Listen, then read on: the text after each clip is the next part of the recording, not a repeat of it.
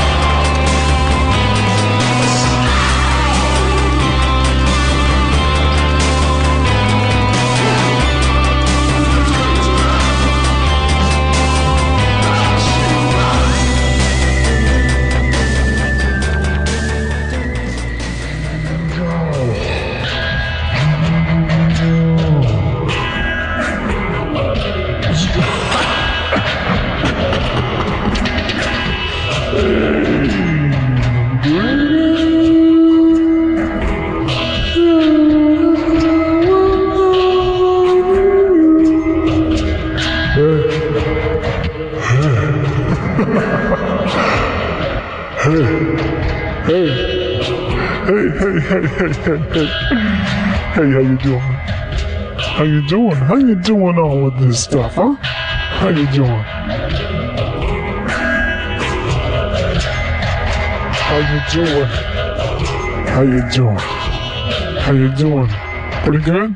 Good. Pretty good going on, feeling strong? Pretty good going on, feeling strong? Good deal. Hey, baby buddy. Hey, baby buddy. Hey. Hey, welcome to Twisting the Wind. This is it. You're in it. You just got here. Well, you got here a couple seconds ago, 20 seconds ago, maybe a minute. Thanks for stepping into it. Put your head inside the bucket and listen to the sounds of your voice running around that circle, okay? Circle's going to send it back. It's going to be fine. This is Twisting the Wind, the podcast here on the Feral Audio Network. I'm Johnny Pemberton. I'm the person who provides for this. I guess so, right? Who knows? Who knows who's providing for it? The wind is the wind. Good old Wendy McWackerson. Guess what? It's actually cold for the first time in maybe 9 years here in Los Angeles. When I say cold, I mean not hot. Well, what I should say is it's actually a nice day. And by what I mean by nice day is the sun is not out. It is occluded. It is hidden. It has been occluded by the clouds. It is not 104 degrees. It's more like 76, 71. I don't know. I'll tell you one thing. It's energizing me deeply. Putting me into that deep moment zone. You know what I mean about that? That deep moment zone. Yeah. Just did some nice exercising. Outside, got that electricity lit up in the brain. Imagination while going with songs. I don't get this. This is a thing I hear the people say who are training for a marathon. That's sort of a thing now you do when you reach around the age that I am, or at least the people who I know at this age that I am. Everyone seems to be, every other person is training for a marathon. I guess it's this thing where alcohol didn't do it, weed didn't do it for you. Yeah, your career is moving along. It's maybe not skyrocketing, but it's moving along. And I don't know. So there's something about the marathon, the training for the marathon, that is that's a thing. That is a point. That is a thing. You haven't figured out what else to do. So, I can train for this marathon. Evidently, you can. You can just do it. Everyone can do a marathon. You can do it. So that's what people are doing now. I know people doing the marathon thing. It's kind of boring, I think. But, I don't mean boring in a bad way. I just mean boring in the sense that I am not interested in it. Go for it. Run your marathon. Go ahead. Run your marathon. Enjoy it. Train for your marathon. What are you up to? Well, I'm training for a marathon. I had to have breakfast here earlier today because we're training for a marathon. Yeah, me and Sue we decided to do this marathon together. Or, maybe not. Maybe Sue's out of the picture. Maybe Sue's gone. But here's what I hear from these marathon people is that not to listen to music while you go running, which is, I tried it. I try, you know, but guess what? It sucks. It sucks bad. It's like all I can do is like make weird little marine whistle, mouth breathing rhythmic things, you know, the so mine are like, it's like some horrible thing to say, like suck a bag of mice, or like I think last week I had one that was put your hand in the mailbox hoping for a treat. Put your hand in the mailbox hoping for a treat. This is as I'm running, I'm saying this to myself because I'm just like, you know, I'm going to try not listen to music. I'm going to try to be like these marathon runners and like, yeah, just really focus on your run. Yeah. Yeah, what you do is you just really focus on the run, man. Yeah, what you do is you just, look, okay, what you do is you just really focus on the run, okay? When you get out there, you got your Asics, and you make sure you have your special like touching the thigh special running shorts, and then you just run it out. Okay, you run it out. You gotta run it out. You get down real low, you get in the groove, and you concentrate on your running, okay? Concentrate on your stride, concentrate on where you're gonna end up, okay? Think about the distance you're covering, okay? That's what you gotta think about. And that music is just gonna distract you, do you understand? It's just gonna distract you. It's gonna get you off your fucking run. That's what they say. I don't buy it. I'd rather listen to music that makes me feel like my brain is melting. You know what I mean? Melting in a good way. In a good way. Yeah. Latent echo going on here. Election. That's happening. I just have to say this because I've been thinking about it. Don't get carried away. Don't let Romney and Obama, don't let them carry you away. Because guess what's going to happen? This is something that Stephen Colbert said that I think is probably the most insightful thing that he's ever... Well, he said all kinds of stuff. He's great, and I love him to no end. But this was last election season when the Republicans kind of routed the House and Senate, and no one knew what to fucking do because they were all scared that the world was going to end. He ended his broadcast, I'm just paraphrasing here, obviously paraphrasing, saying something to the effect of... well, the sad thing is that tomorrow will not come. There will never, ever be other elections ever again. This is it. This is the end. This is the finality. This is the decision. Nothing will ever change again. And he obviously is saying that in jest, as he is known to do, hyperbole, because that's the thing. You know, this is two fucking lunatic buffoons here, both chomping at the bit to get your goddamn money. You know how there's been like 5 times as much money raised for this election than any election in history. The money is astronomical. It's just spraying like a fucking broken pipe someplace far away where no one even... Just spray. It's a fucking spray of money. Spray. Democrat, Republican alike. Just a massive... Like a tube the size... of several football fields, okay? Football field sized tube, open and spraying cash. And where's it going? It's going nowhere. It's going to nothing. It's being burnt to get your fucking eyeballs on these buffoons. Oh, yeah. See, this is the problem. I'm saying don't get carried away by the election because I get fucking carried away by it because it's so ridiculous. Watch the debates, right? But if you can't laugh at least 6 times during the debates, then you shouldn't be watching them. If you can't genuinely have a gut laugh at something one of those buffoons says, buffoon. I feel like I said an old man word, buffoon. I got these buffoons, but it probably is. But it's a good word, right? Buffoon. Idiot. Idiot's so like lackluster. Nah, I'll think of something better. I'll think of a better word to describe these politicians, okay? They're a bunch of fucking... You know what they are? They're a bunch of yahoos is what they are. They're a bunch of GD yahoos. A bunch of yahoos.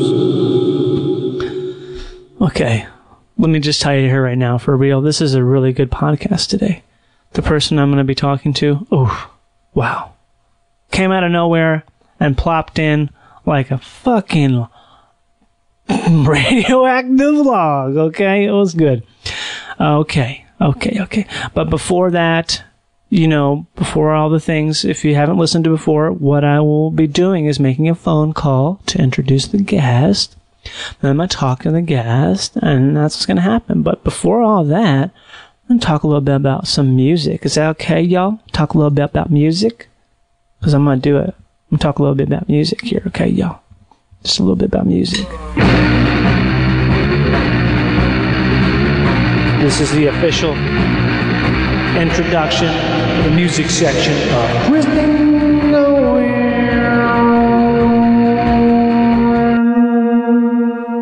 Okay, all right. Yes. Gonna try something different today here with the musical section of Twisting the Wind. Is that okay? It is. It's just fine. It's no problem at all. Today I want to talk about one band. Just one, instead of several. And the reason I want to talk about this one band is because it's sort of topical to our guest, and it also is a band that I think is just outstanding because I've listened to them for a long time, and this band only has really one album. They maybe 1.5, maybe 2 if you want to like count in B-sides and other things that aren't really album material.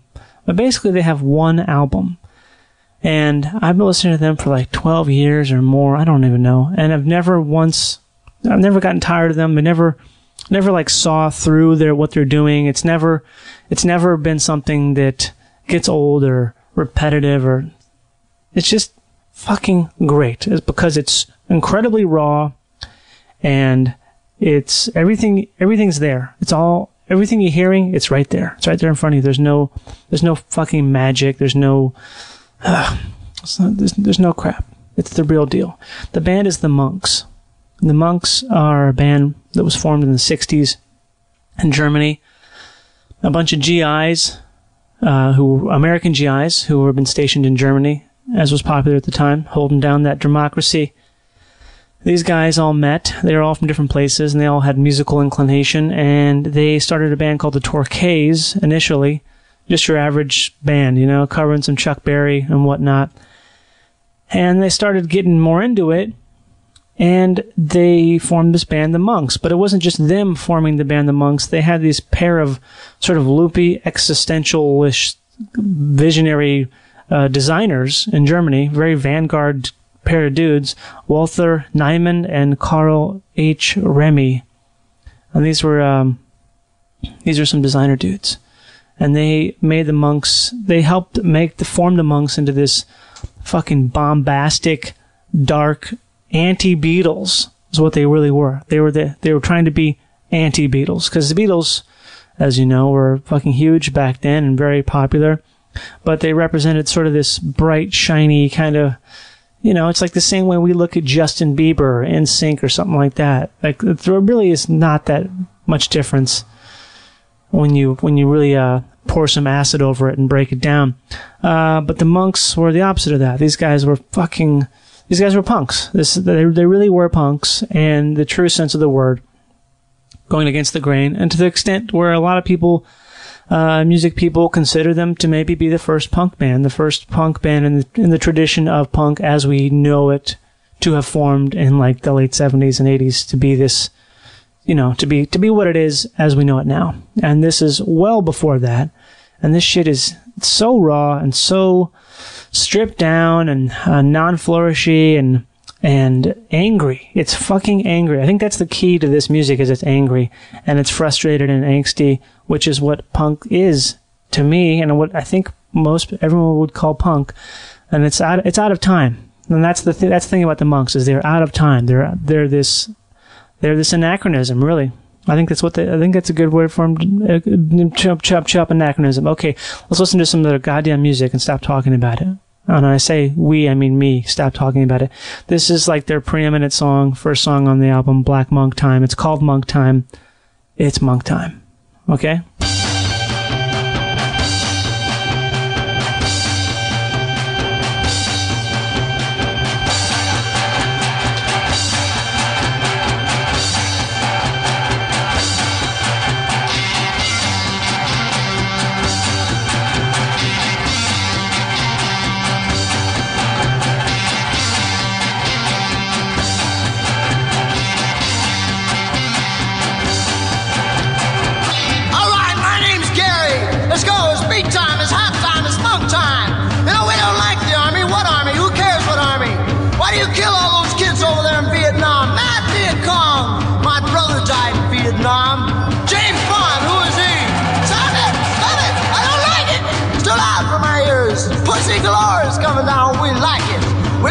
the atomic bomb. Stop it! Stop it! I don't like it! Stop it! What's your meaning, Larry? Ah, you think like I think. You're a monk. I'm a monk. We're all monks. Dave, Larry, Eddie, Roger, everybody, let's go. It's beat time. It's hop time. It's monk time now. Yeah! Right! Yes. Monk time. Holy fucking shit, those guys are badasses, huh? My God. They're just destroying my fucking ears. That's some heavy duty stuff right there. And I'm not sure if you heard that, but that is an electric banjo being played just for the sound of the strumming. There's not like, no one's playing that for, there's no finger picking going on there. That was just electric banjo to create this rhythmic blunderbuss to come smack you in the fucking face. Okay, let's listen to another song from the Monks. This is one of my favorite songs of theirs. This is I Hate You. Okay? This is I Hate You. I don't hate you, though. Ugh.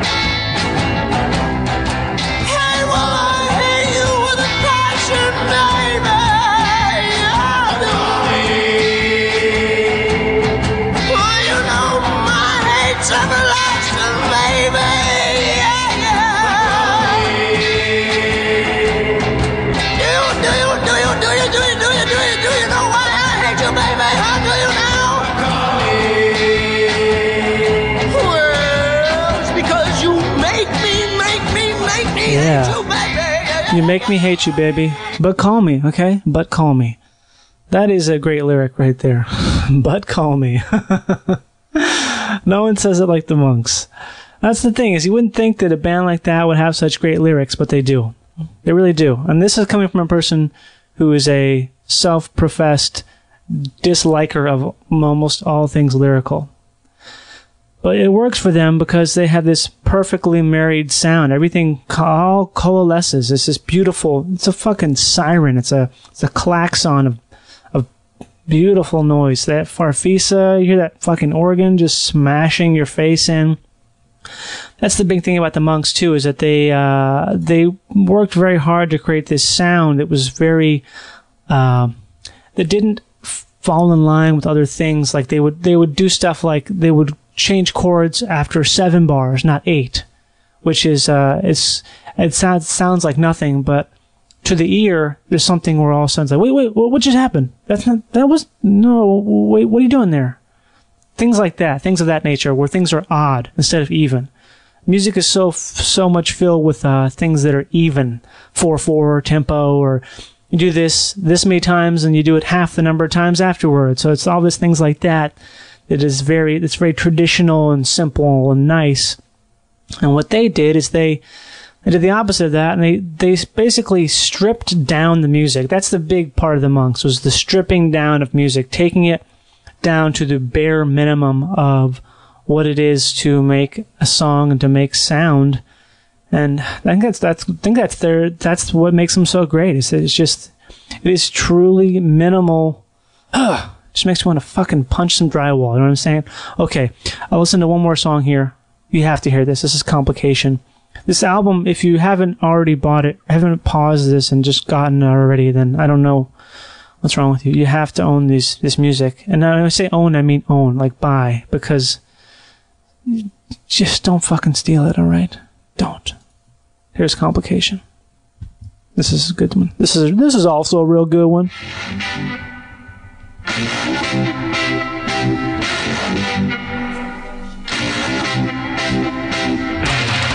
Complication!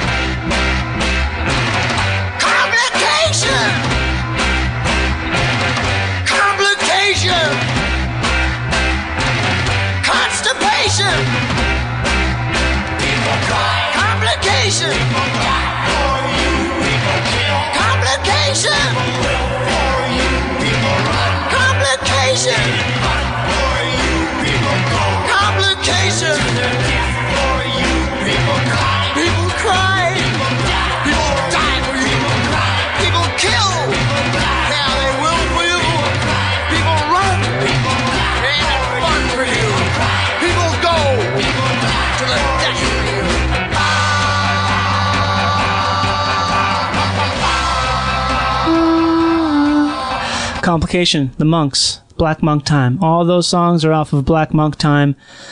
Definitely get it. There's also a really great compilation or grouping of B-sides and some earlier tracks from them that came out, I don't know, 5-6 years ago or something. And that's available. I think you can get that on CD. I suggest buying it on LP. It sounds really good. Sounds really good, okay?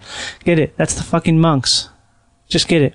There's also an incredible documentary that came out in 2006 called The Transatlantic Feedback. And it is... There's a lot of documentaries made about bands, and a lot of them are really boring. And this one is not boring at all. It's incredible because the story of the Monks is way more interesting than I can possibly convey to you right now. And you don't have to know anything about them to get into it. But afterwards, you'll be so into them. You'll be so into them. God. Talk about ineloquence today. I'm like this very deep ineloquence, bad at describing things day. What's the word? And this is like my day of inarticulateness. Okay, sorry about it. Thanks for listening to the music portion of Twisting the Wind. I think it's time to hit the phones. Okay, hit the phones.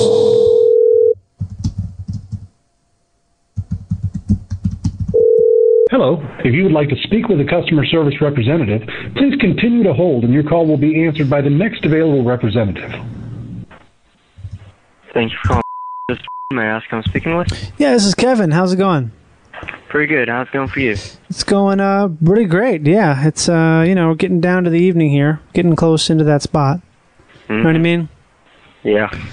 Yeah. How may I help you today? I'm just trying to figure out a number of things here. Okay. So I'm pretty satisfied with everything, how it's been going so far. I love the product that you've been producing. Been a fan for a long time now. That's good. I always like to hear things like that. Totally, everybody does. How are you guys? You like hearing that? Oh, yeah, we love hearing that. Mm-hmm. So I'm trying to figure out how to introduce this person, David Axe. He's going to be someone I'm talking to soon. He's a really smart guy. He's a war correspondent, a combat journalist. He's been doing that for like 8 years now. Pretty incredible. Very well spoken, articulate person in terms of the wars in Iraq and Afghanistan, and even other conflict regions that are in Africa. He's been there, so pretty heavy duty stuff, you know. That is.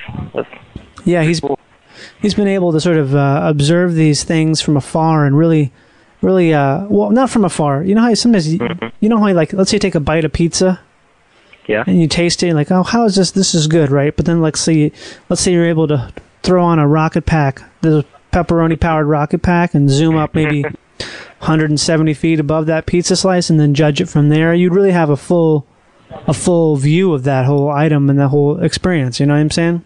Yeah, I feel like that's a good analogy for what he's done. Is he's got this boots on the ground experience. You know, he's been shot at, blown up, all these things. Wow, it's intense. Crazy. I know, it makes me feel stupid and boring. You know what I mean? Yeah. Yeah. So I'm trying to figure out a way to sort of segue him into here. Have you ever heard of these pepperoni exploders they have? I have not. Oh, I was thinking about making a suggestion to introduce those into your lineup. It's some sort of insurgent device they've been using large blocks of pepperoni, like I guess they're the size of a small, well, not a small baby, but like a large baby. Like, typically a lot of babies now are overweight.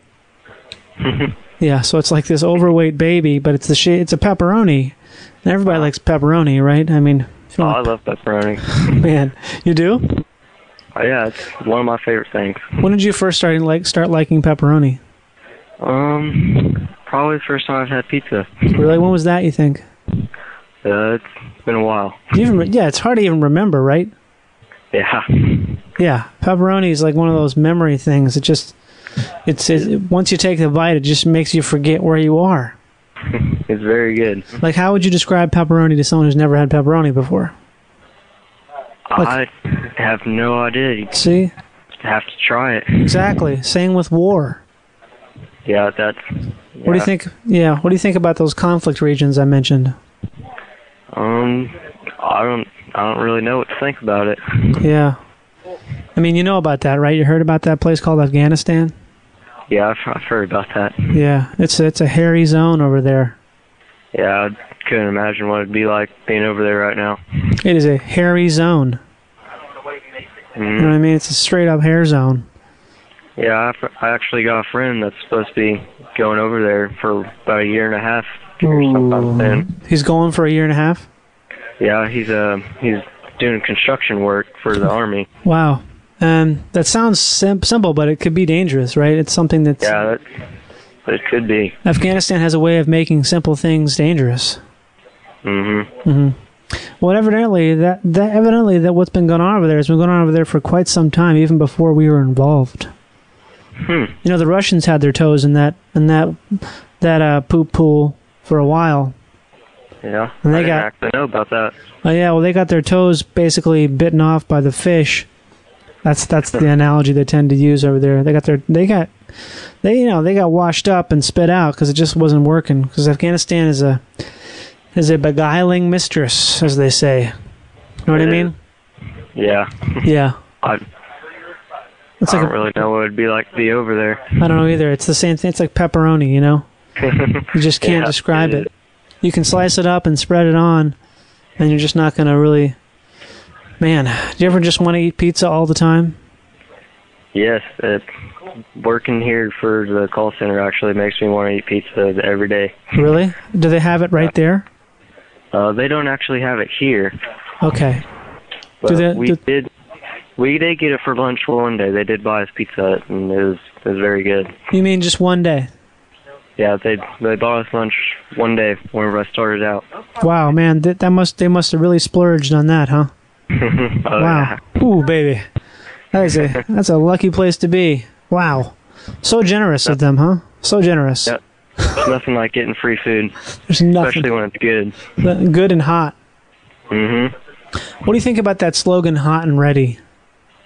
Do what now? That slogan, hot and ready, or hot and ready? Good slogan. Yeah, well, it's not you guys, it's a competitor. Yeah. But at the same time, it's like, to be honest, when I hear that slogan, hot and ready, do you know what I think about? What? I think about, like, going to the bathroom, you know what I mean? It's like you got it loaded, it's hot, it's ready to eject, you know what I mean? Yeah. It's like it's like that. You got that hot pepperoni, that hot personal pepperoni, you know what I mean? You know what I mean, right? Where it's like you got that personal pepperoni. Yeah, I understand that. Like you've had that before, right? We've had a personal pepperoni. Yeah, it's like you got that pepperoni, and sometimes it feels like it's pepperoni inside, but then it's it exits differently than a pepperoni would enter. You know what I mean? Yeah. Hello, hot and ready to go. It's like a mortar ready to hot and ready. Hot and ready to go. Hello, baby. And I think that's why the Afghanis. The Afghans.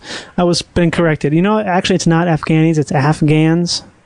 Mm-hmm. So there you go. Now you know that. Take that and run with it. Take that and slap it on some pep and roll it down the street. So I think the Afghans picked up that slogan, hot and ready, and they ran with it. And now they're using it in these pepperoni pleasers, these poppin' pepperoni pleaser pops. They're wreaking havoc on the intestines of the region. Hey, so should I just go ahead and get David Axe on here? Because me talking is just wasting time, isn't it? Well, actually, what was it that you was wanting assisted with today? I was thinking that maybe you could talk to David for a little bit and see he could tell you about stuff going on overseas and his experiences. Well, actually, I'd love to hear that. Mm-hmm. But actually, we just try to mostly take care of incidents, or if people have compliments about food, like you said, pepperoni or the store. Pepperoni. We can make incidents like that, and we can let stores know that you love their food and you've been complimenting them or things like that. What if it's not a compliment? What if it's something else? Like what per se? I don't know. Like Like, I wish there was a slogan that they had that was like hot and ready. Maybe it was like smooth and tasty. So, are you like trying to make a suggestion? For I guess I'm trying to make a suggestion. You could say that. Well, we can do that too. I can put that suggestion in there, and we can definitely get that taken care of, and let Pizza Hut know about it. Yeah, I would love this. Here's a suggestion I would love to have: just hot, heated up, loaded, and strapped into the pipe. Would be smooth and ready. No, smooth and at your service is one I think would be good. You get me? Okay. Smooth and at your service. That's a good one. Cheesy and hot to trot. I think that would describe it. Yeah, that's a good one, isn't it? Cheesy and hot to trot. Special and tasty. That's special. a very good one too. Special and tasty. Also, I think this would be a good one. Piping hot and not in and ready to go, and like maybe 16 O's that could wrap around the pizza box. Piping hot and ready to go. You know what I mean? That'd definitely be pretty interesting. Pretty cool. That'd look cool on a pizza box too, I think. Heck yeah, it would. Yeah, here's my other idea, and this involves making pizza boxes round. So what you do is you make these pizza boxes round. You make the pizza boxes round. You make the pizza boxes round. You know what I'm saying? Yeah. And that way you'd save on the corners. That is true. These are ideas these ideas have been implemented overseas many, many times, and I'm just trying to bring them stateside, you know? Mm-hmm. Well, I can get these suggestions entered in for you. I just need to get a little bit of information from you, like your last name and phone number and things like that. No problem. Take a quick second. Yeah. I think I'm just going to go ahead and get David on the line here, and he can sort things out, because he's got this great graphic novel he produced called War is Boring, because he talks about how he's been in these conflict regions and how it's kind of boring sometimes, because you're just the action happens so well. He'll probably explain it better. It's also a great read. Well, it's a great read. Actually, as much as I'd love to hear that, we're only allowed to be on here as long as we're making cases like this, suggestions and that's what I'm doing. That's what I'm doing right now. I'm doing that. I'm making cases and suggestions, making a suggestion for a pizza to go with this graphic novel, War is Boring, by David Axe. I'm also suggesting you check out his articles on the Danger Room. It's part of Wired.com. Just check out warisboring.com with a pizza, of course, in your mouth, maybe on your feet. That would be a great idea, suggestion. This guy, he's really got these ideas that are at the forefront of media and life. Mm-hmm. You're going to love to hear it. If there's not really anything else that I can assist you with today, there's not much I can really do. I'd like to thank you for calling. Thanks. Hope you have a great day. I will. Thanks you, and all right. Just definitely keep that pepperoni piping. I will. It's been a pleasure talking to you today, sir. You too. All right, you have a great day. You too. Take care. You too. You too. Good luck with everything, and make sure you just keep that pepperoni rocking. I will, sir. Great. Have a great weekend, and make sure you just keep that get the pepperoni as wide as it is long. I will. You have a great weekend too, as well, sir. Great. All right. Bye now. Great. Bye now. Just keep that. Maybe like a ball-shaped pepperoni would be cool. A ball shape? Yeah, like a ball, like a shape of a sphere pepperoni. Mm-hmm. Yeah, that'd be pretty cool. Be pretty good. All right. Well, you have a great day, sir. You too. Now, yeah, just keep that in the ideas. Okay. Wonderful. Good on you. Maybe some shoes? No.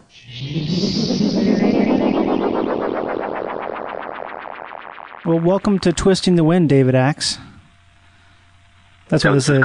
That's what this is called. I guess you could say that. Once it gets put into its format, that's what it becomes. Right now, I don't know. I'm not sure what exactly we would call this, but it's something like that. Yeah. So that's the name for this podcast. Yes. So I guess I What are we should say. talking about? Well, we can talk about all kinds of stuff. I would like to talk to you about the stuff that you do, which is, I think, really interesting. You and I first met a couple years ago at the Alternative Press Expo in San Francisco, where you were one of the first people ever to recognize me from the movie In the Loop that I did. Yep. Yeah, about 5. That's like a 5 or 6 year old movie at this point, I think.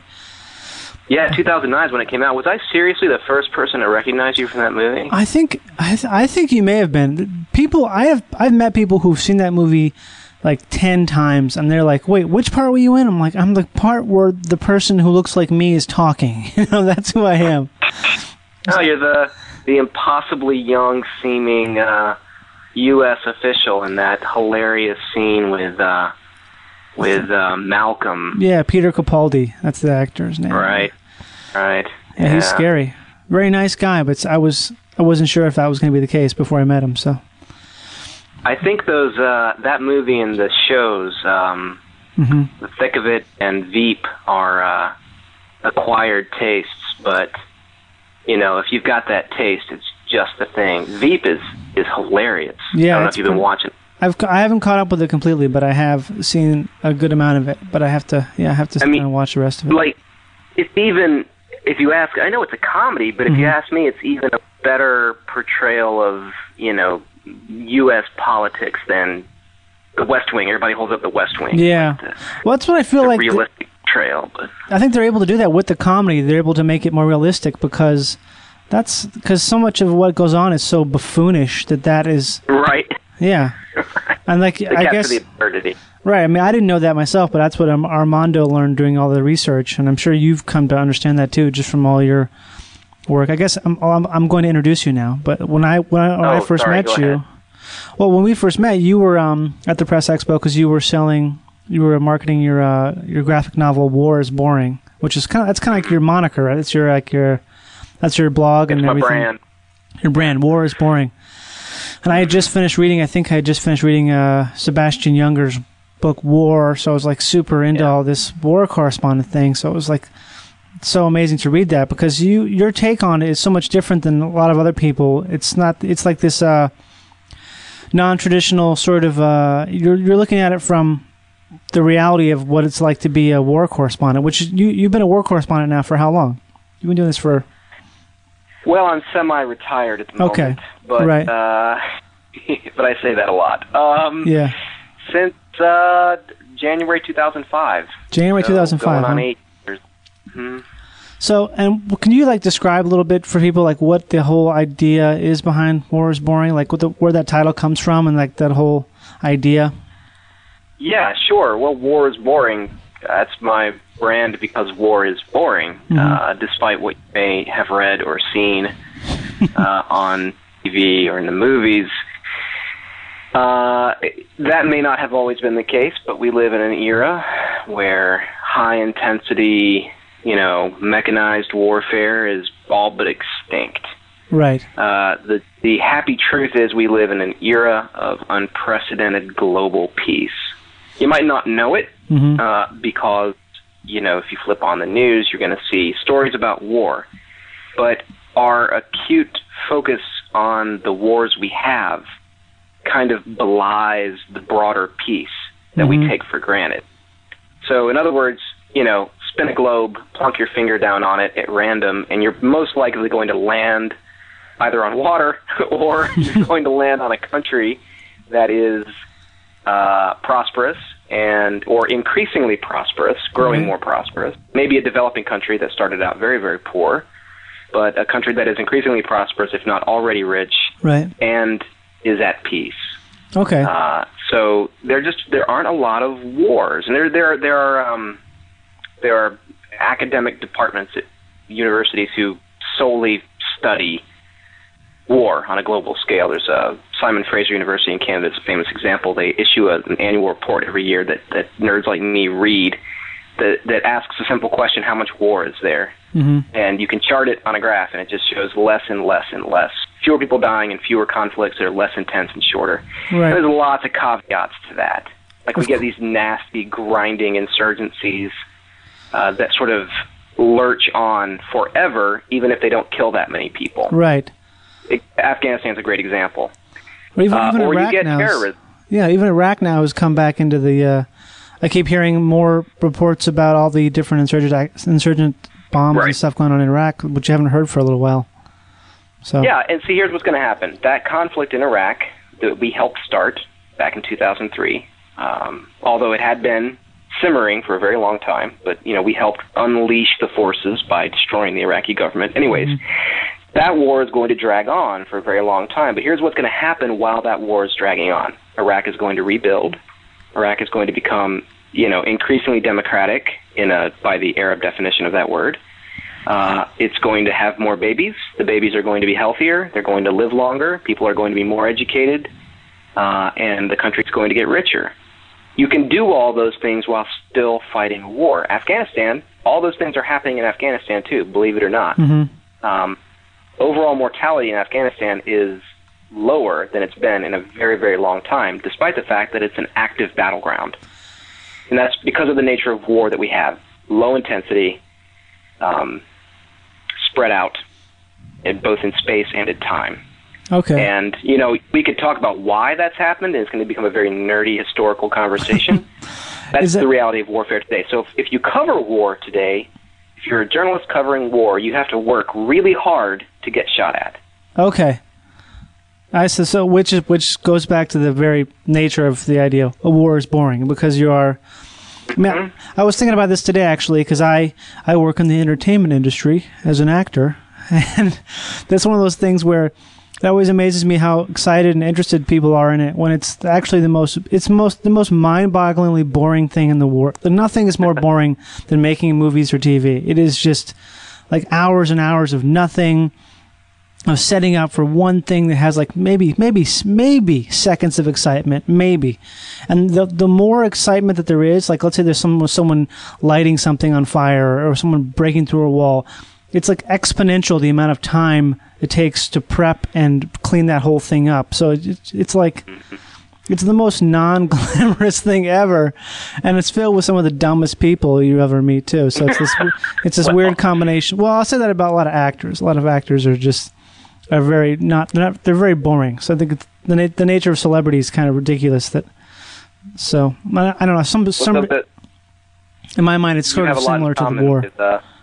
Yeah, you do. Yes, making TV and movies yeah. is therefore a lot like war. Yeah, exactly. Yeah, you might not be wrong. There's going to cover war. Mostly, it's travel. Okay. For someone who's blessed enough, well, statistically likely, but still, for someone who's from a peaceful place, you have to go travel to go to war. Right. You got to get on a plane. You got to sit in taxis. You got to get on buses and trains.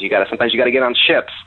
You got to travel for possibly weeks to get to where there might be, if you're lucky or very unlucky, in the event that you actually get killed. Right. To get to where the fighting is happening is just a massive headache. And so if you're like me and you need the occasional dose of combat to sort of liven up your reporting, because I can report on war from anywhere. Right. It helps to be closer to it. The closer, the better, although not too close, because if you're too close, you're just staring into the muzzle of a gun. Right. But generally speaking, you want to be closer to the combat in order to write about war. You get that reality check from seeing it firsthand. So it's very useful for me from time to time to actually get shot at. But getting shot at is very hard work. And in the 7+ nearly 8 years that I've been reporting on war, including several dozen trips to conflict zones all over the world, the number of times I've seen direct combat or been in direct combat, because you can see it without being in it. Right. And I could probably count that on my hands on 10 fingers. I'd have to sit down and write it down, but yeah, probably 10 times. Okay. Well, what was the closest, scariest instance of that? Well, I was blown up real good in Afghanistan about a year and a half ago. Right, I remember reading about this. Yeah, you were in an MRAP, right? So that was I was in one of those mine-resistant, ambush-protected armored vehicles. It's a $1 million truck with thick classified armor. Doesn't it have like that nobody will. Doesn't it have some type of a V shape on the bottom to like disperse explosions? Yeah, that's all I know. Exactly. Yeah, that too. So it's got. Well, that's you probably interacted with these things in your TV show, right? Well, actually, we tried to get an MRAP. We were going to use an MRAP, but somehow that didn't work out to get the MRAP, which is not surprising because it's kind of a specialty item there. So yeah, that was slated. That was on the docket for the Mega Drive experience. Was an MRAP. So yeah, the military's real finicky about letting you photograph them or take video from certain angles. Right, because you're right. They have that shape. They have a classified shape that helps deflect bomb blasts. Got it. More or less it's a V shape. So they're pointing at the bottom. They slope upwards. So the blast sort of slides along the sides of the vehicle, whereas a flat bottom vehicle just sucks up the force of the blast and then transfers that to the people inside. So yeah, I was riding around in an MRAP in a place called Pakab Shana in Afghanistan in March 2011 with a bunch of Army soldiers. And we rolled over a 250-pound fertilizer bomb. Jeez, that's huge. So, that's I'm trying to think. What would you compare that to as far as like size-wise? Like what could that? In terms of size, it's probably a couple mini fridges stacked on top of each other. Jesus Christ! So they had that buried in the ground.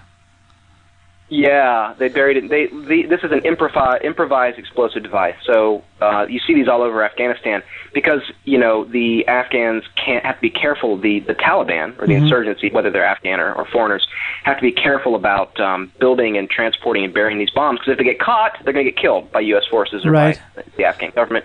So they got to sneak around. They got to piece these together from whatever materials they can get their hands on. So Afghans are mostly farmers. Right. There's a lot of fertilizer. Yeah, so you take any container, fill it with the right mix of the right kinds of fertilizer, with some sort of, explosive, small explosive to sort of ignite that. Right. And some sort of detonator. Usually it's like either a copper wire that you press a button and it passes a little electrical current down the copper wire, or it's a cell phone. Yeah, the cell phone ones are the ones they always see in the movies with the Nokia brick phone making the phone call to set off the... Yeah, and you can do that. I don't know how it works exactly. I mean, that's why I'm not an insurgent bomb maker. But, yeah, you can make these cell phone detonators. And there's various ways of, preventing these things from going off. You can use electronic jammers to block the cell phone signal. Okay. You can look for the wire and cut it. Right. But we didn't catch this one. And this one was probably a pressure plate where the bomb itself had a little fuse on it, where the fuse was separated by a little piece of wadding. Right. And if you apply any pressure on top of it, the wadding smashes and the pressure plate comes together and the fuse connects and then it blows up. Damn. So this was probably a pressure plate. So it was buried in the road, a dirt road. It had probably been buried there for a long time. But when the insurgents saw us coming, they went in and got that fuse ready. Man. Because you can't bury a 250-pound bomb fast, right? No, so it had been there for a while. So when they saw us coming, they rushed in, they got the fuse ready, just buried the fuse, and then hid, and we rolled over it, front left tire, thing blew up, picked up this vehicle, and you got to bear in mind these things weigh about 20 tons. Jeez. Just picked it up and moved it, threw it about 10 feet forward. Jesus. And ripped one of the wheels off, ripped a bunch of equipment off the outside of the vehicle, but nobody inside was killed. No one was killed, but pretty injured though, right? Injured? Yeah, people got smashed up pretty bad. The closer they were to the front of the vehicle, the more injuries they sustained. I was sitting in the very, very back of the truck. So the best along place. With a medic. Yeah, I was lucky. And I was buckled in. They have seatbelts for things. And soldiers get lazy, and they don't always wear their seatbelts. Right. And some guys didn't, and they got, you can imagine, getting picked up and shook up inside of a metal canister full of sharp edges. Right. So some people got really hurt. Yeah. That's one of the most dangerous things is because you're rattling around inside this thing. And that can be what kills you, not so much the explosion. It's at the rattling. So yeah, they tell you to wear your helmet and buckle in, but a lot of guys don't, and then they get hurt. They get brain injuries. Man. So after this happens, what then? Does anyone rush in and try to take advantage of your momentary moments of confusion there, where you're all? Yeah, that happens. That's called a complex ambush. Okay. On that very same trip, I had hung out with these guys whose job it is to clear the roads. So they will actually they drive in the biggest MRAPs of all. They're called Buffaloes. Those Buffaloes. Those have the big like scoop loaders in the front, right?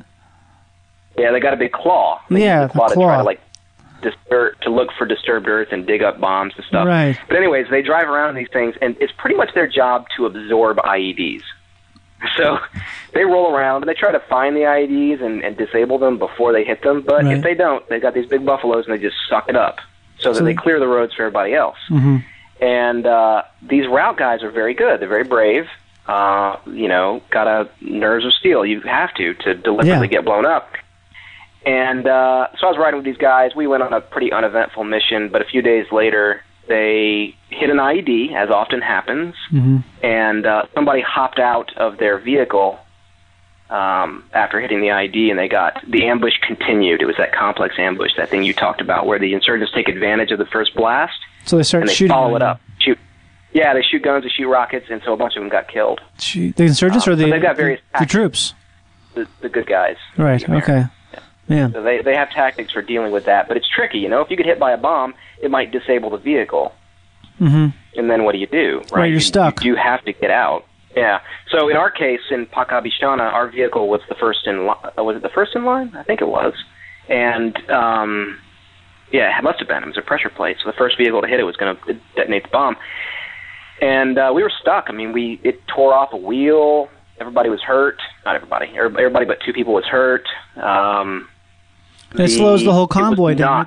The whole convoy then has to kind of come to a halt, and so they have you pinned down. If they have a good location, they can kind of ambush you because they hold the upper. They can be up in the hills, right? And they can be raining hellfire down on you from there, right? Yeah, that's the idea. We were lucky and they didn't do that. Wow. So the convoy, we had a bunch of Americans and also some Jordanians, I believe it was. Okay. And they all got out and surrounded our vehicle, pulled the injured people out, let us get out, those of us who weren't injured, and formed a perimeter, and we did not get attacked again. Wow. And within 5 minutes, we had Apache gunship helicopters overhead. So at that point, if the insurgents wanted to try anything, they were just going to become hamburger. I mean, you can't beat those the Apaches. Yeah, I remember reading about in the Sebastian Junger's book about how the Apaches have this. The pilot has an eyepiece, like a little thing that goes over his eye. Wherever he looks, that gun turret on the tip of the Apache aims right at that area. So it's like this. If he can see you, then you're basically fried because you get. What is it, like some type of an automatic weapon, right? It's some type of a 30mm cannon. I don't know what it is, but on the tip of the Apache. Yeah, 30mm. Right. If he can see you, you're going to die. Right. Yeah, the Apaches are a soldier's best friend.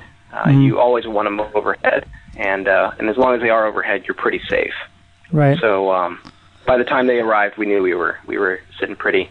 They sent in the medical helicopters to pick up the injured guys. So what first drew you to this line of work? What made you want to be a war correspondent?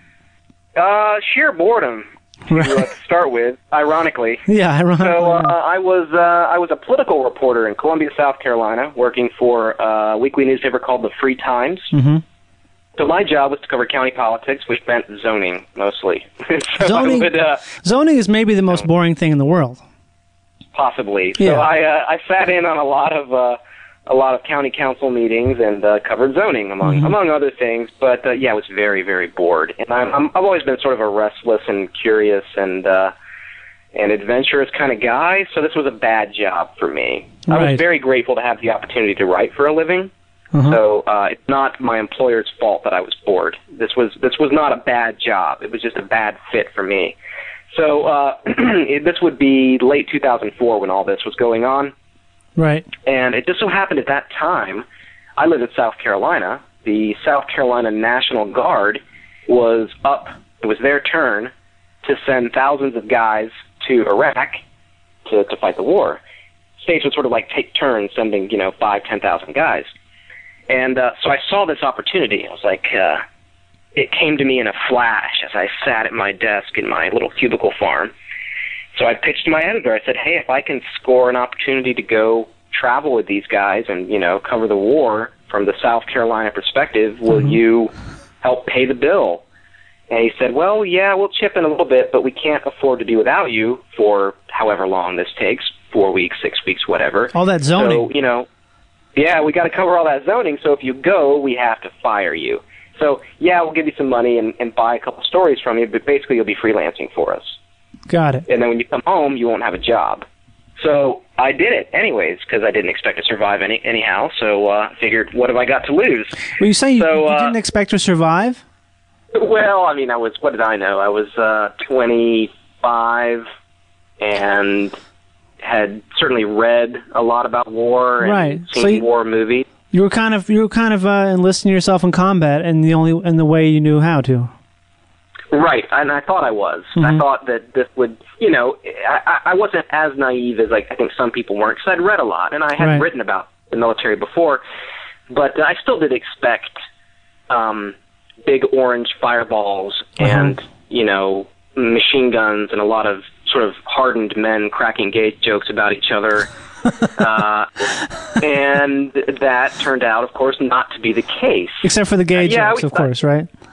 Right. We saw a little bit of combat, but it just wasn't as cinematic. It's certainly not as kinetic as I naively believed it would be. Mm-hmm. All the same, the work was really engaging. It's still life and death stuff. It is, so, and it's politics meets action. It's foreigners, tangling it up with each other in the best and worst possible ways. And it's a new place for me. New settings, new sights, new smells, new food. So everything was. It's different. The peak of novelty. Everything is interesting. The novelty factor was high. Yeah. It's less so now, 8 years later. But so I decided my original intention was just to go cover war once, get my war fix, come home and do whatever. Figured I would scratch that itch and I'd be done. In fact, I had already desperately begun searching for jobs for when I got back. But it doesn't work that way, does it? It just sort of does it start like a new itch? It becomes something where once you experience it, it's like you could become sort of addicted to it, don't you? You want to. Yes. You're trying to. Yes, very much so. And there's a good physiological explanation for that. I mean, the adrenaline, even when you're not in direct combat, but you're just sort of facing the prospect of combat, which is constant, then you've got a kind of constant level, a constant buzz of adrenaline, and it's literally addictive like a drug would be. Right. So it's not just that you're sort of aesthetically addicted to the experience of seeing these new and interesting things. No, there's a chemical component of this. And that's the essence of PTSD, isn't it? That's why that's why there's such a big problem with soldiers coming back to their regular lives and just blowing their fucking brains out because it's not so much, it's beyond boredom. It's this absolute lack of anything stimulating whatsoever.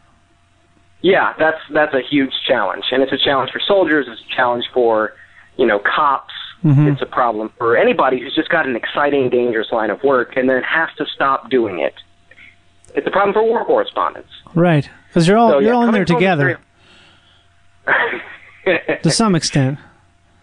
Yeah, to some extent. I mean, it's a different experience writing about war than it is fighting a war. Right. Because I get to leave when I want. Right. How do the soldiers regard you then? In the beginning, as a sort of curiosity and as a tourist, like, what's this weird dude doing here? And, how does he really think this is an authentic experience, just breezing in for a couple of weeks and then leaving? Right. But I've been at this for 8 years now, so I'd like to think, I hope I'm not wrong, that, I do have something of a reputation for doing this kind of work.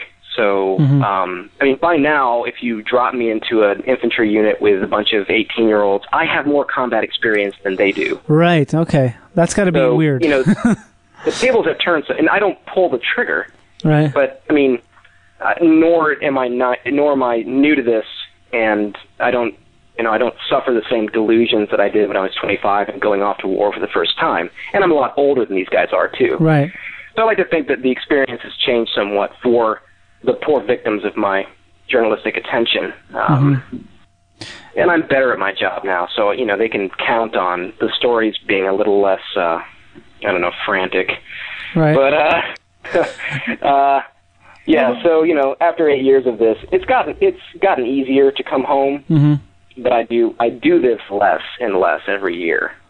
Is that just because you're getting older and it's become harder, or is it become less interesting, or what is made you move away from it? Well, my interest has changed. My interest is less in running around and jumping off of things, which sort of was the case early on. Now I'm just really curious and interested in the wars themselves, where they came from, who fights them and why, where they're going. So my intellectual curiosity has grown even as my physical adventurism has declined. Yeah, I'm old now. I'm 34, which is, for a war correspondent, is pretty old. Right. And, I've got injuries and things like that, and so I don't move quite as fast. And I get tired. Covering these conflicts can make me very, very tired. Coming home from 6 weeks in Afghanistan, I'd sleep for 2 weeks solid. Jeez. So, that part of it's gotten hard, but my mental engagement with the conflict hasn't declined at all. It's only gotten more intense. So that's not why I do this less. I do it less because I'm determined now to actually make money. There were several years when I didn't care what it cost me to do this work. Yeah, in your graphic novel, you talk a lot about that, about the different juggling credit cards and stuff to pay for. Right. It's the weirdest thing. You've never heard of someone. It's the last thing you'd think you'd be using credit cards for, is to finance a trip overseas to possibly get yourself killed by some person in the middle of the fucking desert. It's just the American Express must have been thought you were absolutely insane. For me, it was worth it. First of all, I did expect to get killed, so I didn't think I'd ever have to pay these credit cards off. So how does that work then? Is that, if you get killed and you have a massive credit card debt, does it just sort of go away? Well, from my point of view, and this is a bit of a philosophical point, once I'm dead, the entire universe goes away. Oh, that's true. So it doesn't matter, does it? So I honestly don't give a shit. I didn't give a shit what would happen to my credit card debt after I died. Right. So, but today, I mean, because I've lived as long as I have, and I know that I'm probably not going to get shot on some battlefield in Central Africa, I kind of do need to actually make a living. Right. And I've discovered that I like making a living.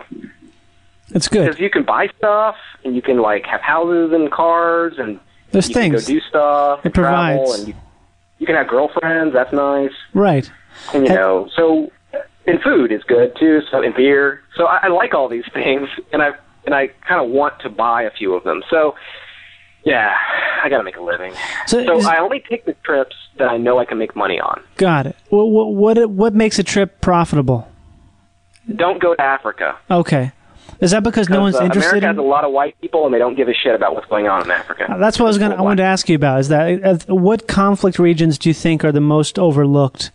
I would say anything happening in Central or West Africa. Okay. So, what are some examples? Of little conflicts. Say what? What are some examples of those conflicts? I don't even know about them, I'm sure. Okay. Chad and Sudan have been fighting a border war off and on for years. And you've been to both of those places, right? You've been to both of those places, haven't you? I've been to Chad, not Sudan. I've been to the border, but not actually into Sudan itself. Right. So anyways, both those countries have been fighting each other, and they have internal rebellions that have just been grinding on for years. And very bloody, right? No. I'm actually, not bloody? No. None of these conflicts are very bloody. And bloody by what standard? Are they bloody by the standard of, the Eastern Front in World War II? I guess I don't know, yeah. It is all by comparison, right?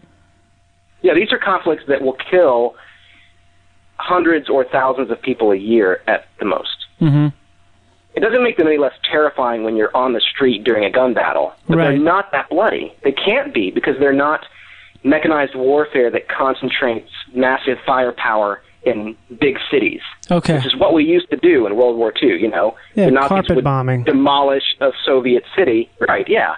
Or nuke it. We'd nuke a city, for Christ's sake. So you could have instantaneous deaths of tens of thousands of people. That doesn't happen anymore. Our politics have changed. Our technology has changed. Our sense of what's right and wrong as a race has changed. You think it they has? don't fight like that anymore. Absolutely. What do you think is the change that's happened, and what do you think has caused that? My simplistic explanation is a couple things. One, we as a people, as a human race, nearly annihilated ourselves during the Cold War with nuclear weapons. And I think for a very long time, people were acutely aware of the sheer world-shattering power of nuclear weapons, and scared to death that any conflict could escalate into a nuclear exchange that would end the world. Mutual assured destruction. Yeah, so I think that had a pretty powerful effect. I think that people as young as you and me, we don't feel that the same way that our parents did or their parents did. Okay. But the political effects remain, and the sort of legacy of that fear of big war remains too. Right. I think the media has something to do with it, because you can't fight anywhere now without lots of cameras somewhere turning to that conflict. And that doesn't mean that some bush war in Central Africa is nightly news in the U.S., but it does mean that somewhere in the world, someone's paying attention when anyone goes to war against anyone else. And that also has a powerful effect. So things can't quite go to the extent that they would be before that technology in the media. They just because everything's being watched so much more. Like that's the thing. Like now, I'll watch like YouTube trending videos, and you'll see some video pop up, some cell phone video in Syria or in Egypt, and it's labeled. The title of it is a bunch of garbled letters because it's been sent up through some smoke screen or I don't know, so they can't be traced. But you see that, and I can see that like hours after it happened, so I know exactly what's going on. So you can't hide your dirty deeds as well anymore. It's much more difficult. If you care enough to spend a couple minutes looking, you can keep track of every conflict in the world. Okay. Without too much difficulty. Yeah. It just so happens that there's like the flip side of that is that the ease of the access to that information makes most people not bother. Really? Because it's so easy. They just like, oh, whatever. I don't really. Yeah, people just don't give a shit, do they? They don't care. They don't what? They just don't give a shit. I mean, everybody's got their own struggle. You know, if you're just struggling to pay the bills, I can't blame you for not really giving a shit what's happening, with the Lord's Resistance Army in Congo. Okay. So I try not to be too judgmental. But yeah. Do you have any, a lot of this don't. Is there any, political cognitive dissonance that goes on in your head with regards to how you feel about war and then being sort of tangentially a part of it? Because you're... Yeah. How does that play out? Because I'm going to answer the question indirectly. I was giving a speech here at the University of South Carolina, right down the street from where I live, last year, and a student stood up and said, if you were God, if you had the power of God, would you end war? And I thought about it for a minute, and I said, no, because, it's how I make my living, right? And I like my job. Of course, that's absurd, because if I had the power of God, I could also make a living, I'm sure, right? Something. It's being God. Yeah, it's the same thing where it's like if you ask a doctor or like a surgeon, would they want everyone to be healthy? But would they? They would, but they wouldn't, because you enjoy doing that job, right? Operating on people who've been hit by a train or reattaching someone's arm.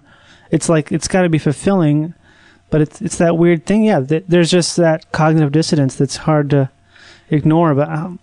To some extent, fortunately, that's an entirely theoretical question. Right. There will always be some war somewhere. People will always not like each other to the extent where they'll want to kill. Better yet, you can always just shift the definition of war, which we've done repeatedly. That's what I would like to ask you about. What is the definition of war? Today. That's an excellent question. If you ask me, the definition of war should be violence for political ends. Organized violence for political ends. Okay. So, like beating somebody at a polling place to make them vote for your candidate, that's not war. But, an organized group of men with weapons trying to achieve political change by killing people is war. So, because that's the thing. And that political change could be a lot of different things. I mean, you could be seeking to eliminate a group of people because you don't like them, you don't want them having any influence in where you live. So... political has got to be sort of broadly defined. Well, like if you look at the war in Iraq, wars that haven't been sanctioned by Congress because they've been seen as police actions, or what do they call them now? They don't call them police action, right? That's what they called Vietnam for a while. was a police action or something. Well, what do they call it? Because it's like an executive order that's been carried out that hasn't been ratified by Congress, and technically, isn't that how it works? The power to declare war must be ratified by Congress, and so if that's happening without the congressional approval, what is it then? But you don't have to have Congress declare a war in order to fight a war. Right. That's just like semantics. Exactly. But That's what I'm asking. So what do you call it then? You can call these things. Call them interventions. You can call them peacekeeping. You can call them police actions, like a no-fly zone. You can call them a lot of things. Counterterrorism. You can call them that, because counterterrorism sounds like it's law enforcement. But the way that we do counterterrorism in the U.S. is we tend to wage war. It's proactive. So, in large scale and high tech and very bloody. Right. So, you can call it anything you want, and it's still war, albeit under a different name. But, Congress doesn't do that whole declaring war thing anymore. Now, Congress still gets a say in how we fight because Congress controls the money. Mm-hmm. That's so it's a big not like thing. the president. It's not like the president's just going over Congress's head and doing what he wants in the world, because Congress still has to pay for it. So, are there any examples of that happening where the president pushing forth this warlike thing, and Congress not giving him the money to do that action? I don't think that happens much these days because our Congress is pretty pro-war, and as have our presidents lately. Right. Also, there's the trick of if the president starts some military action, then it becomes a patriotic duty to support the troops. Yeah, that's so in amazing. fact, it's actually politically difficult for Congress to say no. Because why? Because they'll harm their record and everything, their electability. Yeah, because they'll be unpatriotic. It's amazing to me how that is patriotic. How sending people to war, sending people like getting people killed is patriotic. Is more patriotic than the opposite. Yeah. It doesn't make any sense how that's the case, and how you can't support the only way you can support the troops is by being pro-war. You can't support the troops and be against war, which is right. It's so deeply ironic that it doesn't, because you have all these returning soldiers who are, a lot of them they're anti-war for obvious reasons. Right. and so are they like they're not supporting themselves because they're anti-war? It's a weird thing. I think you've touched upon one of the buried contradictions inside the American political being. Mm-hmm. Yeah, you have to be a war hawk, pro soldier, and that means sending them to war to get killed and maimed. Yeah. Yeah, it's very, because that's the thing with the Democrats and Republicans. You're only two parties to choose from. They both pretty much have the same viewpoint on war, even though they like to think they don't. But it's basically the same thing. Yeah, there's shades of difference. I genuinely believe that Obama, for one, would like the Afghanistan war to end soon because he has other priorities. Things he'd like to pay for. Aside from it's very expensive. War, they are very expensive. So. Granted, he's the one who escalated the Afghanistan war, but he had this theory that you could escalate it and then quickly wind it up, quickly end it. Do you see that happening anytime soon? I see us leaving, absolutely. Okay. Do I see the war ending? No, no, not at all. So how does that work? Okay, we've drawn down in Iraq pretty significantly, right? Like we're out. Yeah, we're out. We're out of Iraq. And so, but there's still all this violence happening, and just like a re-uptick in the last 2 weeks of really horrible, disgusting, huge bombings. And so that was going on even when we were there. So basically, when we leave Afghanistan, it's going to be the same thing all over again? Yes, but see, bear in mind that Afghans have been fighting Afghans for a very long time. Right. There was when we arrived in Afghanistan in 2001, there was already an ongoing civil war. Mm-hmm. between North and South, two different ethnic groups. Why are they fighting each other there? Your Dari speakers and your Pashto speakers. They're very different peoples with different values and different histories, and they just don't get along. It's one of those countries that's sort of Balkanized. You have heard that term? I haven't. Balkanized. Yeah. So you remember the old Yugoslavia with The Balkans. Country that was carved. The Balkan Peninsula, right? Absolutely. The Balkans, right. There's no peninsula. Right, it's not. But anyways, there's a country that was carved out of just sort of an arbitrary chunk of land that happened to include all of these people who didn't get along. You know, different histories, different expectations, different values. But when you crowd them all into the same country because you drew an arbitrary line on a map, you force them to try to become one political entity. And that rarely works out. It can often make the tensions worse. Right. And you have the same thing in Afghanistan. You have the Dari speakers and the Pashtuns, Northerners and Southerners, who believe different things when it comes to their faith and have different, ethical codes, different ways of life in terms of the way they feed their families, and they're just very, very different people. To Americans, they all look the same. To Americans, they're all Afghanis, even though that's not actually a word. The word's Afghans. Really? All this time, but they're not the same. Mm-hmm. Afghanistan has some deep divisions between its various peoples, and those are just the two major groups. There's other smaller ones too, nomads that live within Afghanistan. Mm-hmm. These people don't get along. They haven't for a very, very long time. They were fighting each other fiercely in the 90s. It was way bloodier than the U.S. intervention in Afghanistan. That's the irony of the Afghanistan war. Once we showed up, it got a lot more peaceful because we came with UN, we came with the Red Cross, we came with all these aid workers, we came with peacekeepers, so to speak. We came with NATO, with the NATO troops. And that had the effect of changing the conflict in such a way that it became less intense. Now, the flip side there is that Americans started dying instead of just Afghans dying. And that's when we look at it, that's the cost that we calculate, the cost to American in American blood and American treasure. But from a sort of global perspective, that war actually got less intense when we showed up. Wow, that's something I've never heard before, and I probably never will. There's things like that just don't make it to any type of mainstream media at all. Like, that's not something that's talked about ever. That idea. Yeah, it's a tricky point to make because most Americans, when they watch the news, watch it only as Americans. Mm-hmm. So when they see this war, they only see the cost to Americans. They kind of assume the war began with America and will end with America, and that the only people who are dying who matter are Americans. But no, we are a phase of the conflict.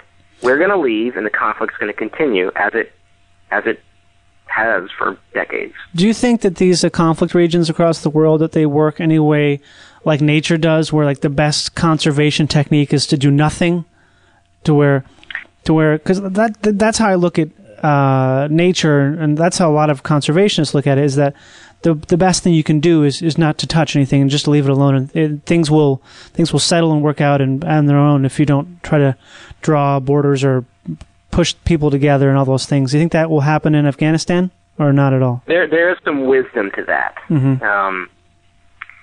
but it's not an easy answer. The problem is that we are one race, we are one species, and we are connected in a lot of ways. We're connected in ways that are practical and ways that are just emotional. Mm-hmm. In practical ways, we're connected because it's a truly global economy where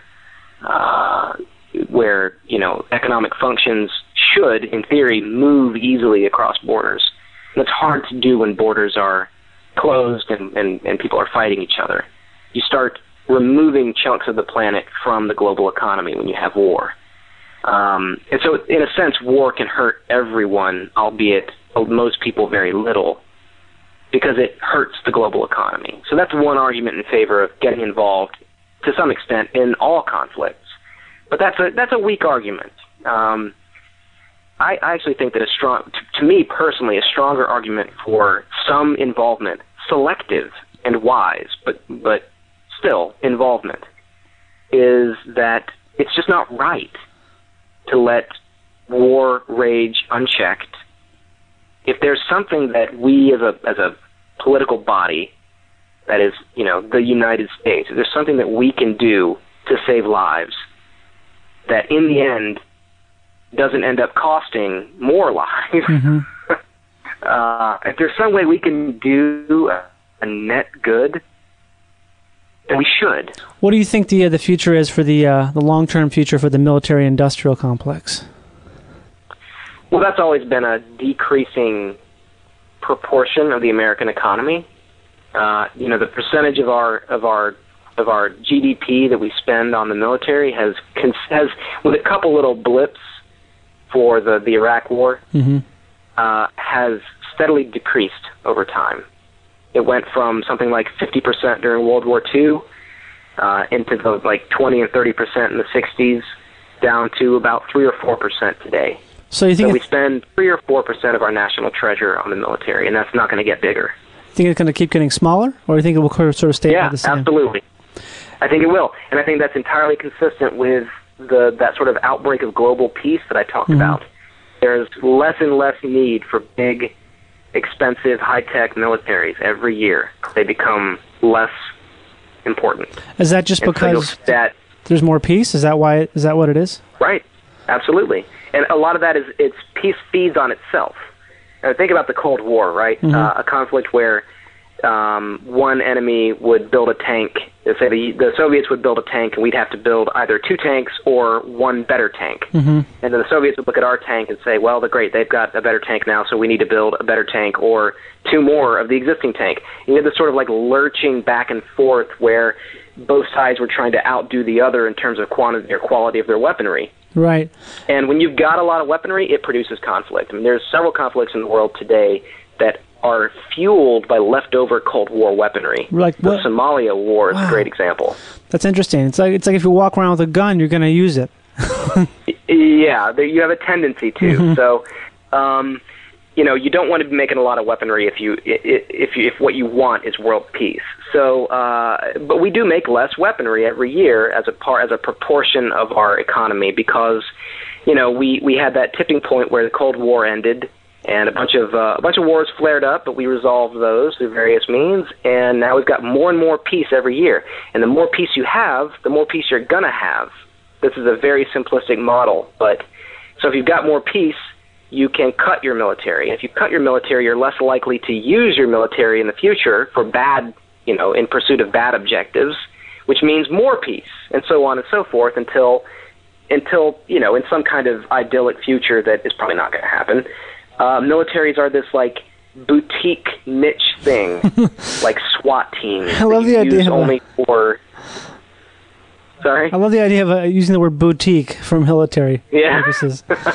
Yeah, you just use them for very select things, which is why everybody loves commandos. Everybody loves U.S. Special Forces, right? Because there's a small group of guys very good at what they do, and you only use them for certain things.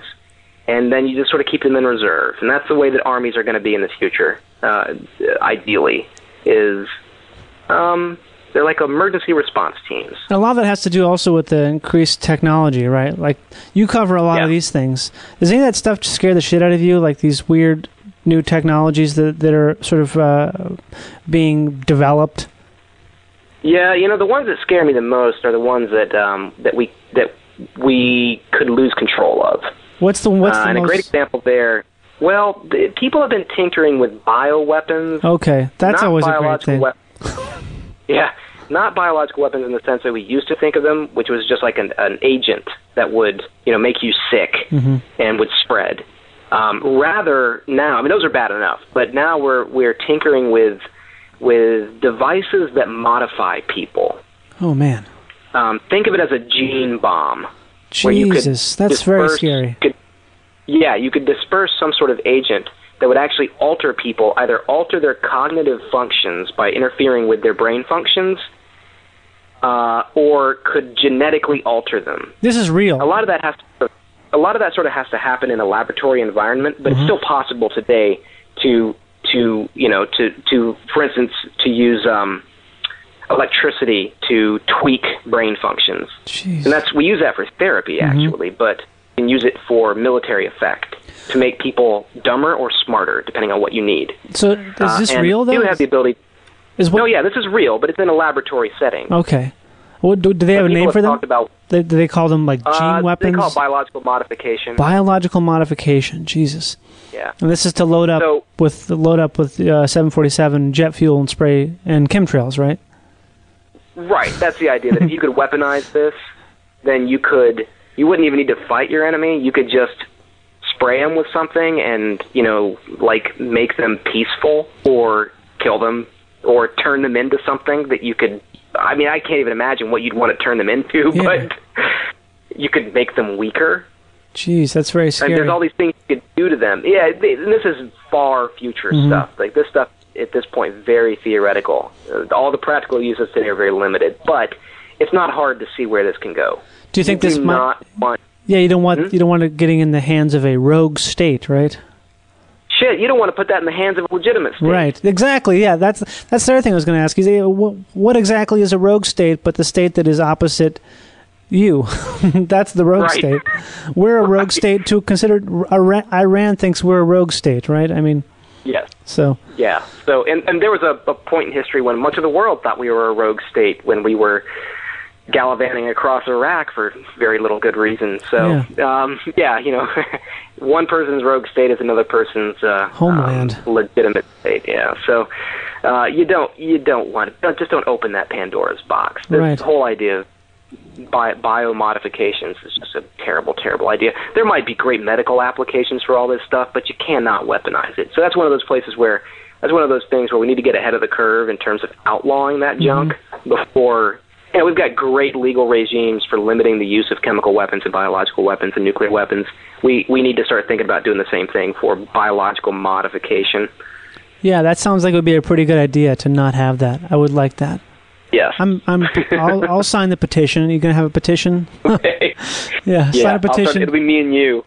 Send it to the president. I guess that's the one thing I want to ask you here before we go is, what do you make of the whole NDAA? The National Defense Authorization Act? Yeah. You mean the detention stuff? The whole, that, and basically just the entire thing. Because I feel like it's something that people talk a lot about, but maybe don't really know that much about. And I feel like I'm one of those people, too, that I don't fully understand the whole implications of it, and if it's as bad as I think it is, or... I wouldn't get too alarmed, right. But let me qualify that. So an NDAA, National Defense Authorization Act, we get these every year. That's the law that gives the Pentagon permission from Congress to spend money. But you can insert all sorts of policy into that law. And the last NDAA had some kind of worrying language in it that appeared to give the government power to detain Americans without cause. To basically brand Americans as terrorists and extra legally apprehend them and sink them into some Gitmo-style prison. I don't think that's going to happen. I think that fear is mostly an artifact of sloppy writing in the law. Okay. We already have laws that give the president broad authority to detain people anywhere in the world. When we use that, right. We've got thousands of people in prisons in Guantanamo Bay and in Bagram in Afghanistan, among other places, that are not in a kind of legal process where they just simply been arrested and are facing trial. No, these people have just been disappeared into holes, and some of them may come out into the legal process at some point, but many of them have been there for a decade or longer. And that is a very big problem because it turns us into a kind of tyrannical state where we just gobble people up and do nasty things to them while trying to disguise all that, to say, oh, it's counterterrorism, don't worry about it. But there's no oversight, there's no transparency, there are no sort of legal checks and balances on that kind of behavior. That's extremely worrying. I think the prospect of that happening in the United States to people who are not obviously terrorists is very slim. Just because it'd be very hard to get away with that politically. Right. It's much easier when you're like capturing Mahmoud in Logar province, Afghanistan, and sticking him in the prison in Bagram, because most Americans don't care that we've sunk Mahmoud into a pit. Even though Mahmoud may be totally innocent. Right. But once you start doing that in the U.S., it gets a lot trickier politically. So I'm actually glad that people are really worried about that, Because it means that's a healthy fear. Yeah, because at least they're aware of it and they know what's going on. So the idea that the government can do things, shady operations behind the scenes, is less likely because people are aware of it. They know some. Yeah, awareness is the first line of defense against that kind of stuff, isn't it? Right, and it's much easier for us Americans to be aware of stuff that happens here. Right. As opposed to in Afghanistan. So, I applaud people who are worried about the NDAA. I would advise them not to start open revolution because I think what we're looking at is bad writing in a kind of sloppy law. Okay. And I don't think it's happening yet in the U.S., and I don't think it's going to. Hey, if our neighbors start disappearing, I will be the first to advocate that you buy a weapon and start shooting federal agents. All right. We've got you on record saying that. Thanks, David. Absolutely. That's awesome. Yes, of course. I mean, shit, if the government starts scooping people up and sinking them into prisons for no good reason, yeah, of course we're going to revolt. I look forward to the day. I can't wait. So what's coming up for you? Are you traveling anytime soon to any places? I'll probably have to. We've got the clock is ticking on Afghanistan, and I would be remiss if I didn't go back and cover the end of the war. Right. And then there's all sorts of happy bullshit happening in other parts of the world too. Somalia's always an interesting place. I'd like to get out there again. Wow. There's the hunt for the LRA in Congo. That's interesting. So yeah, I'm going to travel. I haven't booked any tickets yet, but yeah, it's coming. Okay. And people can read about all your articles are on warisboring.com. Mm-hmm. And you're also a regular contributor to Wired for the Danger Room. Is that right? Danger Room blog. Yep. Right, which was the wonderful article about Mega Drive that appeared some years ago. That's right. Yeah. Is there anything else? And people can also buy your graphic novel and other things on Amazon or where else, right? Yeah. Yeah, I have books on Amazon. Great. Books. War is Boring is the big one. Anything I forget? Anything I've forgotten about? I don't think so. Oh, no. Twitter. Yes, I'm on Twitter. DAX. Got it. DAXE. Great. Well, David, thanks so much for talking to me and clarifying all these mystical, far-flung conflict ideas. My pleasure. Best of luck to you, and stay safe. Maybe stay on the margins of safety. How about that? Just keep your fingers. Yeah, but I appreciate the sentiment. Yeah. It's possible to go to these war zones and still stay safe. Yes. So. Have safety in your back pocket, but smell the death down the street. Maybe that's it. I don't know what it is. Terrible metaphor. That's a terrible Will do, John. That is a terrible metaphor. Okay. Bye, David. See you, buddy. Thank you.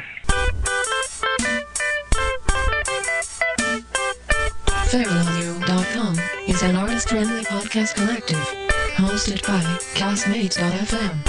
Host their own podcast at Castmates.fm today. All of our artists reserve the rights to their materials. Your donations directly support your favorite artists, help pay for their show's production, and keep your favorite shows free. Visit FeralAudio.com for other original shows and learn about our community of artists that help make this collective possible. Thank you for listening to this podcast.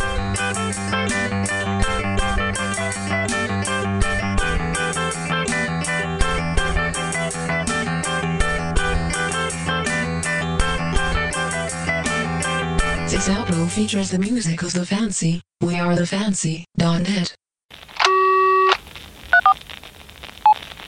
can't believe how cold it is. It's so cold in here. Don't you think you turn your own phone and look at me now? It's so cold. As a branch of the United States government,